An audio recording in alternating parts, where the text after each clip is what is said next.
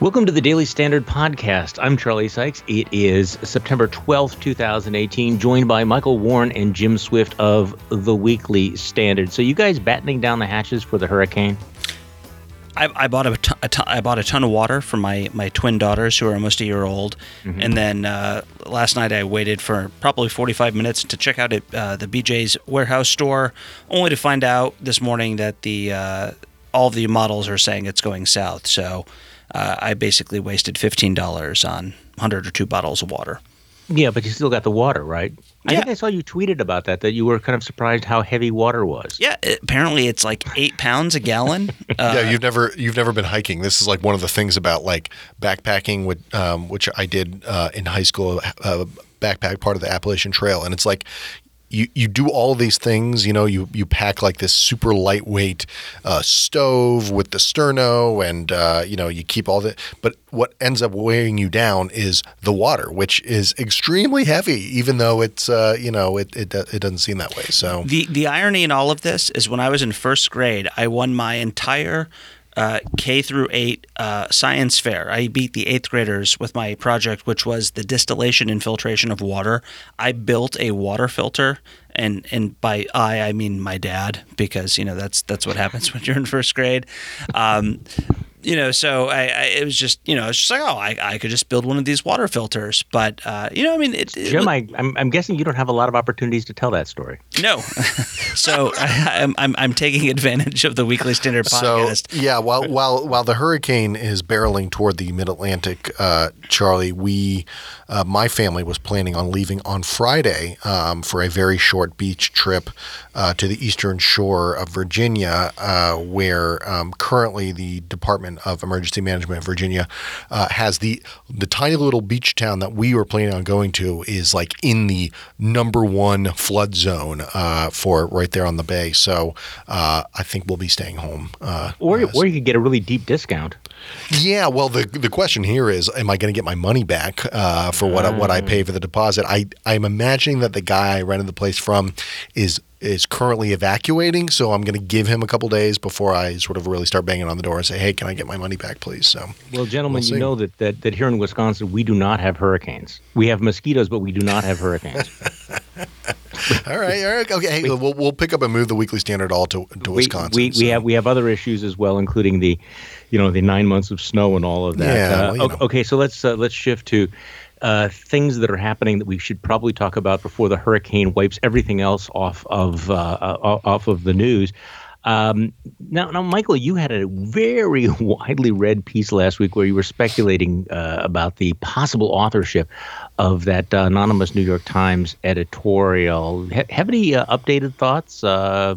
Yeah, well, thanks for bringing it up, Charlie. All 4 of the people that I suggested have now denied that they wrote it, which doesn't mean anything really. But so right now, I think the leading person on my list that I sort of personally thought was the person was Kevin Hassett, who's the chairman of the Council of Economic Advisors.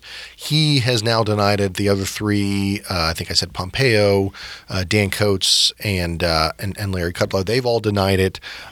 So we're kind of at this weird place where it seemed like the White House was going to go kind of full scorched earth, try to find who this person is.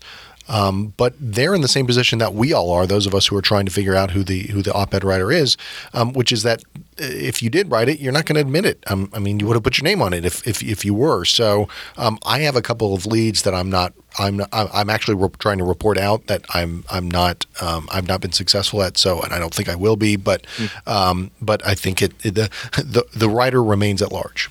Yeah, I'm going to stick with I prepare to be underwhelmed that it's going to be not one of the top tier guys, probably, some assistant secretary of something or other. Although I'm willing to engage in baseless speculation by retweeting people who say it's Nick Ayers. But I have no idea. Yeah, I mean that's all we're doing at this point is baseless speculation. But then it wouldn't be fun if we weren't baselessly speculating. Okay, so have either of you two gentlemen read the Bob Woodward book yet? Yes, I did. In fact, just as we're talking, about 12 hours ago, I filed my review for the Weekly Standard of Fear, and I've read the book, and I have thoughts on it, I suppose. Give us a preview, because it's not up yet. So what's your bottom line? What does Michael Warren think about Bob Woodward? Bottom line is Bob Woodward has a problematic approach, and that does not start with this book, Fear.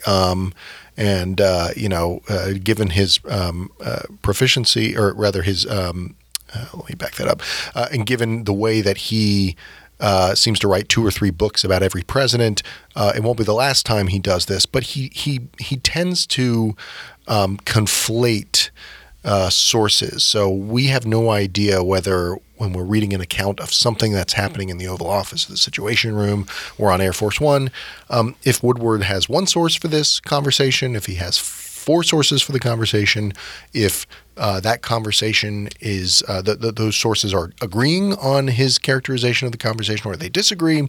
And I think this is a sort of a big problem with his account of and his entire book, and sort of his genre of journalism. And I say all that as a preface to the point I'm going to make, which is that barring all of that, the description of Trump, the description of the way he describes how the administration operates under Trump, is basically totally plausible and believable. And he names names, and I think we've already seen this, where he said, essentially, Woodward has said, "Look, there are names, there are dates, there are events. People should dispute them. The people I name in the book should dispute them if they think they're wrong, but they're not wrong." So that's kind of where we are, and that's kind of where I leave the book. Yeah, you're further along than I am. I'm listening to the audio version because I've been back ordered on Amazon.com, and there are, and most of these things have been reported out. The dazzling details, the story of Gary Cohn taking a memo off of the desk, the one that would have canceled the trade agreement with Korea. Some of the discussions of the debates in the Situation Room about why are we continuing to support Taiwan and Korea, and the one thing he has done is he provides context about how really alarming some of the things the president wanted to do, and the real high level of anxiety. I just got to the section where the chairman of the Joint Chiefs of Staff goes to see Lindsey Graham to express concerns that the president wants to work up a preemptive strike against Korea, which apparently generals at Dunford thought would be disastrous. But I have to admit, here's my unpopular opinion about all of this, and I'm prepared to change it, and I probably will change it as I get further in the book. I don't have a problem with the use of anonymous sources because I don't think there's any other way to do this. Correct. And I find most of it to be, generally reliable and credible. But also, this White House has been so thoroughly reported, and there's been so much information that's come out over time. I'm listening to this and reading through this and thinking, well, what about this? What about this? All the things that were, not covered. And maybe it's because 2017 and 2018, there was so much going on. The zone was so flooded that it's impossible to report on all of the different aspects. So you do get the sense that you're hearing, certain narrative lines, but I wonder about other things that were going on as well. But this is where I come back to the New York Times op-ed piece that is in some ways an unfortunate distraction because we're talking about who wrote it rather than the substance, because the New York Times op-ed piece really doesn't make any allegations that are not thoroughly documented in Woodward's book and thoroughly documented in much of the other reporting that's gone on over the last year and a half. So, Jim, are you going to sit down and read this book, or are you just going to Or are you going to be like most people and sort of read the highlights? Unlike movies where I don't like going to movie theaters, I'll wait till it comes out on HBO or Amazon Prime or one of these sorts of things. I probably will. And, I'm lucky enough to work in an industry where we get copies of these books. But a question I have for both you and for Mike is I believe all of us read Michael Wolff's Fire and Fury. And I'm interested to see how you guys might compare and contrast that book with this book, because that was kind of the first sort of barn burner book of the inside details of the Trump administration. So, not having read or listened to any of Woodward's book, I'm interested to hear what you guys have to say about how the two might be similar or different. Michael? Well, I think the level of detail that Woodward provides is greater than Wolf's, and the bottom line is he has a reputation that's much better than Michael Wolff's. Yeah, no kidding. And that means a lot in this situation, in this question. But I think it's a good one, Jim, that I was thinking about that as I was reading Woodward's book. I was going, how is this substantively different than the Michael Wolff book that everybody kind of agreed was also sensational and the sourcing was kind of one-sided. And I think it ultimately goes back to detail. And it's very clear, as opposed to the Wolff book, which was so heavy on Steve Bannon as a source. Bannon will talk to anybody. So, he's definitely a source in the Woodward book. There's no question. But there are other sources and from other sides of these questions. I don't doubt the sourcing of this, and I agree with you, Charlie, that anonymous sources in and of themselves are not inherently bad. I think the problem with reading through this and the way it's written and the style in which it's written, which is very smooth, easy to read, almost clinical approach to this, where you feel like you almost as Woodward is providing the voice of God and as if God himself is telling us exactly what happened. The problem is for a reader is we have no idea unless you're really sort of sophisticated and kind of read through the lines. Is this story from one person's perspective? Yeah. Who is talking to God? Exactly. Exactly. So that's a God problem. Have receipts. Right. Exactly. Can I say one thing quickly about my favorite anecdote in this, which is in this entire book, which I haven't seen get a lot of play, and I mentioned it in the review, which happened during the transition. So it's all about the meetings at Trump Tower, where Trump is bringing in people, wanting them to work in his administration. And Jared Kushner, the presidential son-in-law, brings in Gary Cohn from Goldman Sachs to meet Trump for the first time. And this is, again, a very clearly a chapter and a section that's influenced and informed by Gary Cohn talking to Bob Woodward, is my guess. And he describes basically how Cohn wowed Trump with, he's talking about even things on which he disagrees with Trump. Sort of he presents very well to Trump. He's talking about interest rates, and Trump talks about how why can't the United States just borrow money, and it's so cheap right now, and just borrow more and more money. And Cohn kind of explains gently, well, that actually wouldn't make sense. Here's a better thing to do, and he offers this great advice. And Trump is kind of floored by the whole thing. He's like, wow, this guy's great. And he's like, well, what can we make you? What job can we give you? Can we give you anything? Can we give you, a deputy secretary? He says, I don't want to be a deputy secretary of anything. He's like, well, what about intelligence? No, I don't want to do that. And then finally Trump says, God, well, I wish I had named you Secretary of Treasury. Why didn't I name you? Why did I name this other guy? The other guy is the current Secretary of Treasury, is Steve Mnuchin, who is sitting right in the room.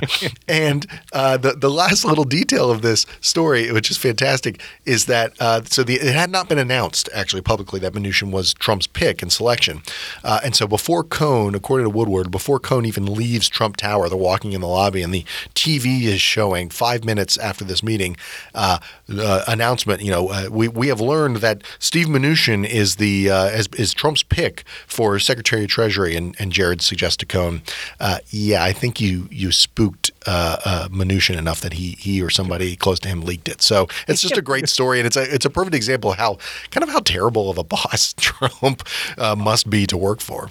No, I love that. I thought you were going to also mention that during the course of that conversation where they're talking about deficits, where the president says to Cohn, well, why is that a problem? Why don't you just print more money? Mr. President, it doesn't really work that way. Mint the coin, Charlie. Mint the coin. The $1 trillion coin, right? That's one of those stories that you really hope is not true, but there are a lot of those like that. Now, to make your question, Jim, the difference is the Fire and Fury in retrospect, had just so much bullshit in it that it really undermined the overall picture. Also, I was struck by when you just made, Michael, about Steve Bannon, who apparently will talk to anybody because he was the central source in Wolf's book and clearly spent a lot of time talking with Woodward because there's an awful lot of Bannon stuff that happens to be there.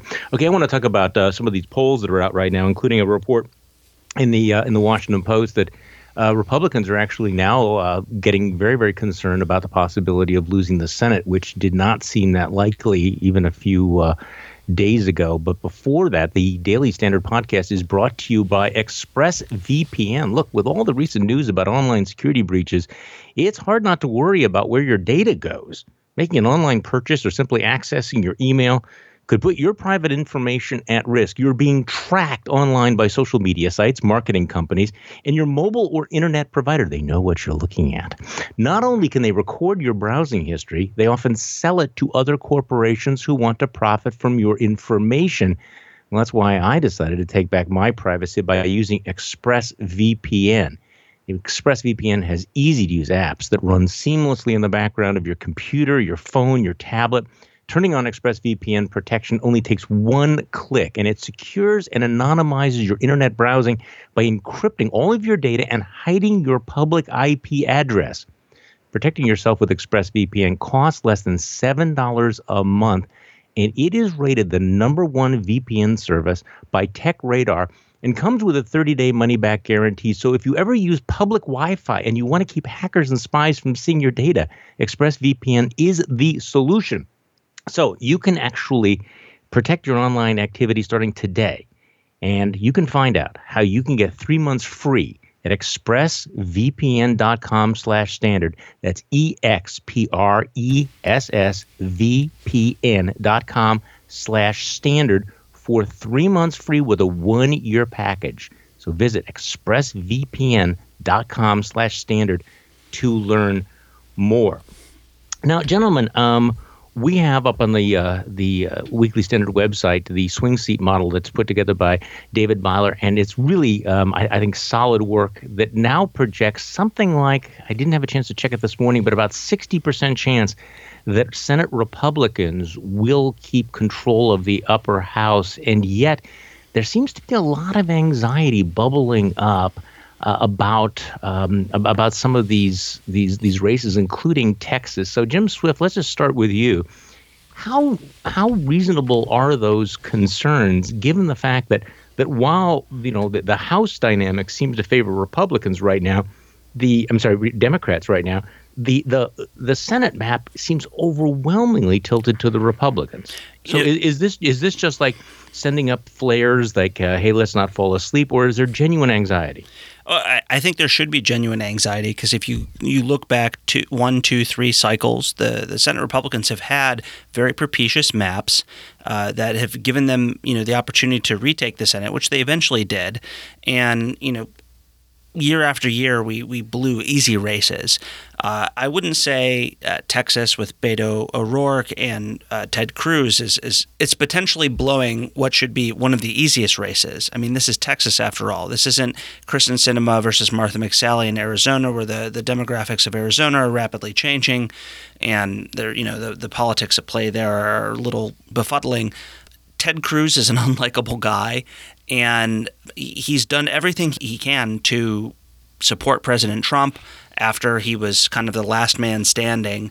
And, Beto O'Rourke is this kind of nerdy guy, and whether he's Robert or Beto and all these other sorts of things, I would still be surprised. I mean, I'm not David Byler. I'm not an expert on polling. I just kind of see things as I interpret them as from a cultural standpoint and what I see of the politics of the state. It would be very interesting to me if Beto O'Rourke just kind of came out of nowhere and just cleaned Ted Cruz's clock, so to speak. But the polls, that would be a shock, though, but right? The polls are showing it's relatively tight, which I've talked to some people who suggest that maybe that doesn't mean Beto O'Rourke wins, but it does portend poorly for some of these swing House districts, actually, where he's able to Beto's enthusiasm for Beto O'Rourke is bringing out people to vote in places like Pete Sessions' district. He's a Republican in the Dallas area. It's a very whose district went for Hillary Clinton.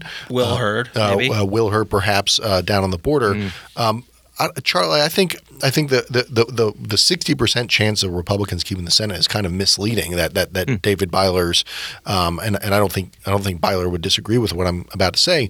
That's actually relatively low given how good the map ought to be for Republicans. That 40% chance for Democrats. I mean, if you're a Republican strategist, you're a Republican running an independent expenditure group for these Senate races, a 40% chance that you guys could lose. I don't think Mitch McConnell is sleeping well knowing that could be the case. And so maybe this doesn't mean actually that Democrats end up taking the control of the Senate, but what it does mean is that resources have to be reallocated to places like Texas, to places like Tennessee, actually, where I think Democrats have a much better chance than even in Texas of taking a Republican-held seat. And so that sort of changes the calculus. That money question, that resource question, changes the calculus, and that should be concerning for Republicans. Well, and overshadowing all of this, of course, are the president's approval ratings, which have dropped in the last several polls. So let's just run through this. I mean, CNN is down to 36%. ABC, Washington Post, 36%. Gallup, 41%. The Independent Business Daily, 36%. Kaiser Family Foundation, 37%. So the question is, his ratings have been remarkably steady throughout the year. And yet there seems to be multiple confirmations that in the last 2 months they have dropped by roughly 6 points. So the question is, why? What is your off-the-top theory? Is it because he actually, there was some event, some people, posited that, maybe his reaction to the death of John McCain and the funeral, that was the event. The other theory would be just the cumulative effect of all of the bad weeks, including, Manafort and Cohen, and then you roll in McCain. And then there's another, which I find very, very intriguing theory, that maybe, it's a little bit of all of those things, but also it's partially seasonal, that voters are starting to pay attention now, that over the summer months, maybe this has been the background noise, but they're starting to dial in. So what do you think is going on here? Is just noise? Is the president dropping? Because that obviously is connected with this new sense of anxiety/panic that you're hearing from Senate Republicans. I tend to give that last theory a lot of credibility. I do too. It suggests, it tracks with what we've kind of seen in other races as well, where just engagement goes up as soon as everybody's back from their summer vacations. People are paying a little more attention, and I think that events like the John McCain funeral, which I think I said this on this podcast, Charlie, soon after, is I think we sort of had this sense in the kind of political world, and certainly here in Washington, that a lot of this stuff is noise to people and people don't really pay attention. The McCain funeral was something that I really do think broke through more than the other noise to the rest of the country. It was just something that everybody was able to share and understand and kind of share in collectively. And I think I certainly underestimated the way that Trump's actions, people think, oh, well, of course Trump and McCain don't get along. But I don't think that necessarily broke through until the kerfuffle over the flag, the sense that Trump wasn't there, and the reminder, that all, I think, helped at the same time that the seasonal, the changing of the season and getting into election season has all sort of compounded what everybody's kind of known has been watching over the last 18 months, and that can't help. One more thing about this, we should just state how remarkable it is that the president is at 32, 34, 36% in approval rating polls, and the economy is doing gangbusters. It's doing so well, and he can, with some credibility, take credit for that, at least on the regulatory side and in signing tax reform, and yet, I think that all of that points to bad signs for Trump and bad signs for Republicans. By the way, this is a really important point because it really reflects how politics has changed from the era in which, it's the economy stupid. Because if it was the economy stupid, there's no way that his ratings wouldn't be dramatically higher than all of this. So where do you come down on this, Jim? Which theory do you buy? I mean, as someone who or none of the above. I buy all of your theories, but as someone like I worked on economic policy on the Hill. I understand the importance to voters and how central that is in their sense of well-being and their sense of self-security and everything else. Trump has changed everything, and it's the era of it's the economy stupid, as Mike points out. It's just insane that with an economy as good as we have right now, that the first midterm election a new incumbent president has tends to be bad. I mean, just historically. For that president's party. Yeah, right. For that president's party. And we also had just such a good map, especially in the Senate. And I mean, if we can basically draw a blackjack analogy here, I mean, that would be a huge win. But it's also a loss because, I mean, this would be probably the first great economy that an incumbent president and a majority party in Congress has, and basically is just having to work their ass off, if you excuse my French, to save their majority in both sides of the party. Can something occurs to me, Charlie and Jim, on this, which is the economy may be doing well, but I wonder if there is a feeling out there, maybe the polls reflect this, or maybe this is something that polls can't really pick up on, a feeling still of anxiety, like this is really good, but how long can this last? And you do have to wonder if the trade talks over the summer haven't done a great damage to the Republican Party's economic message, right? Like, despite all of this great news, despite all the tax cuts that you could point to,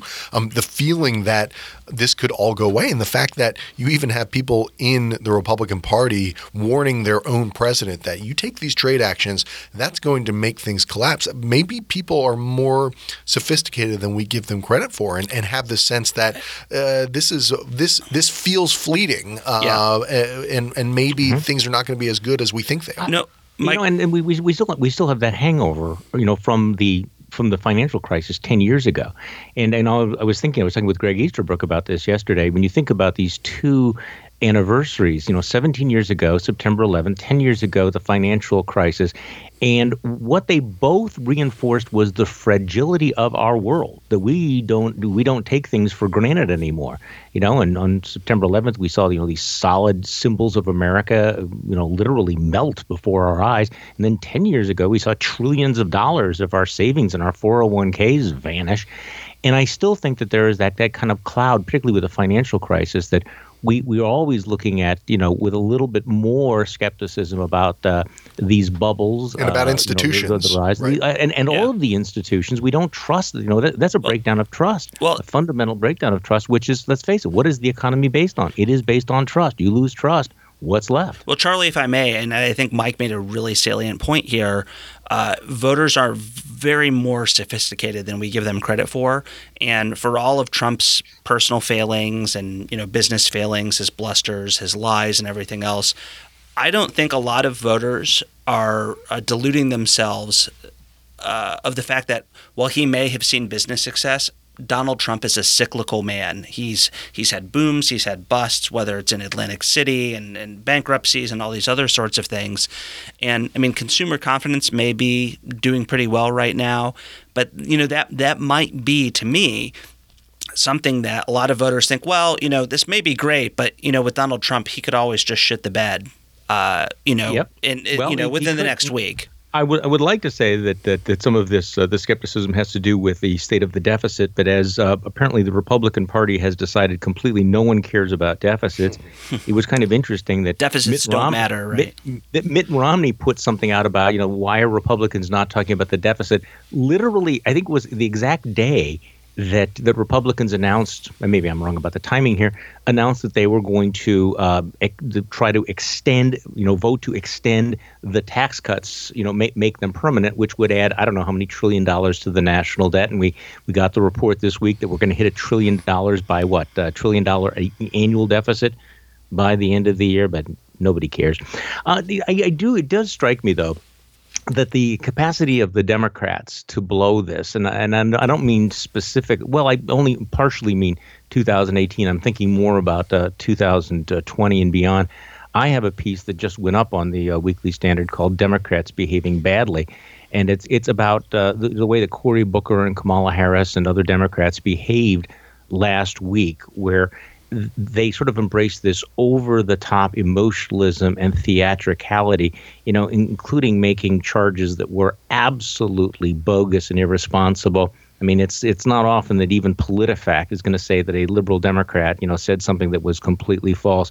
And whether or not this over-the-top overreach is going to come back and bite them in the behind, it really strikes me that a lot of the stuff we're seeing on the left, where the incentive structure seems to be rewarding the most hysterical, most histrionic actors as opposed to the more sober actors, really seems very familiar to me, to those of us that watch this happening on the right.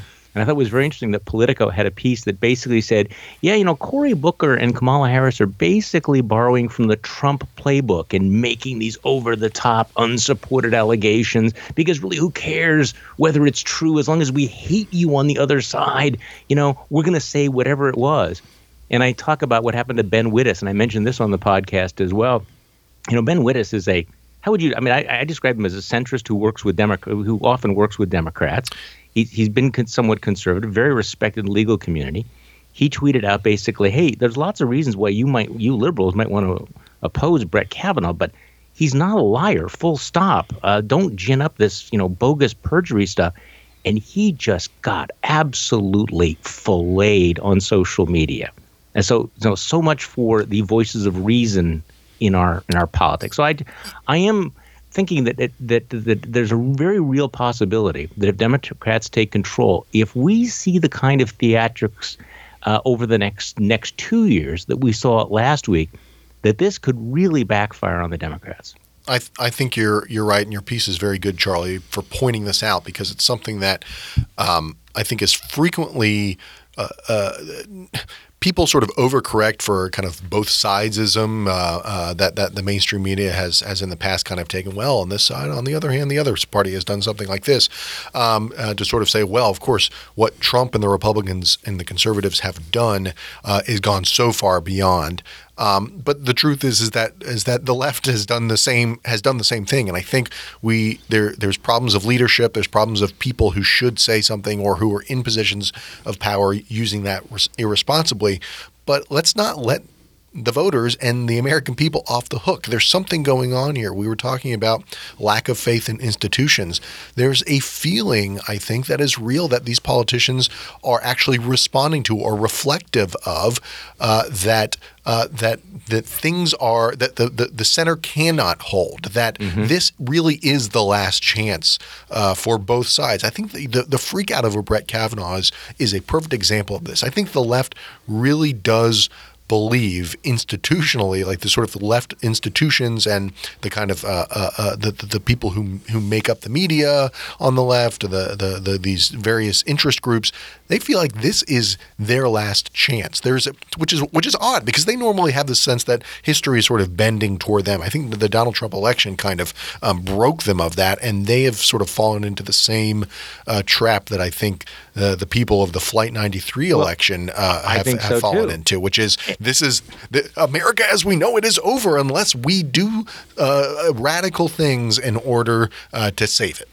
No, and that again, that's why it's so familiar to me to see that sort of thing. And on the left, I mean, look, let's face it. Publications like ours have engaged in massive introspection about the problems of the conservative movement, where we went wrong, what we missed. How do you rebuild this? What is the course correction?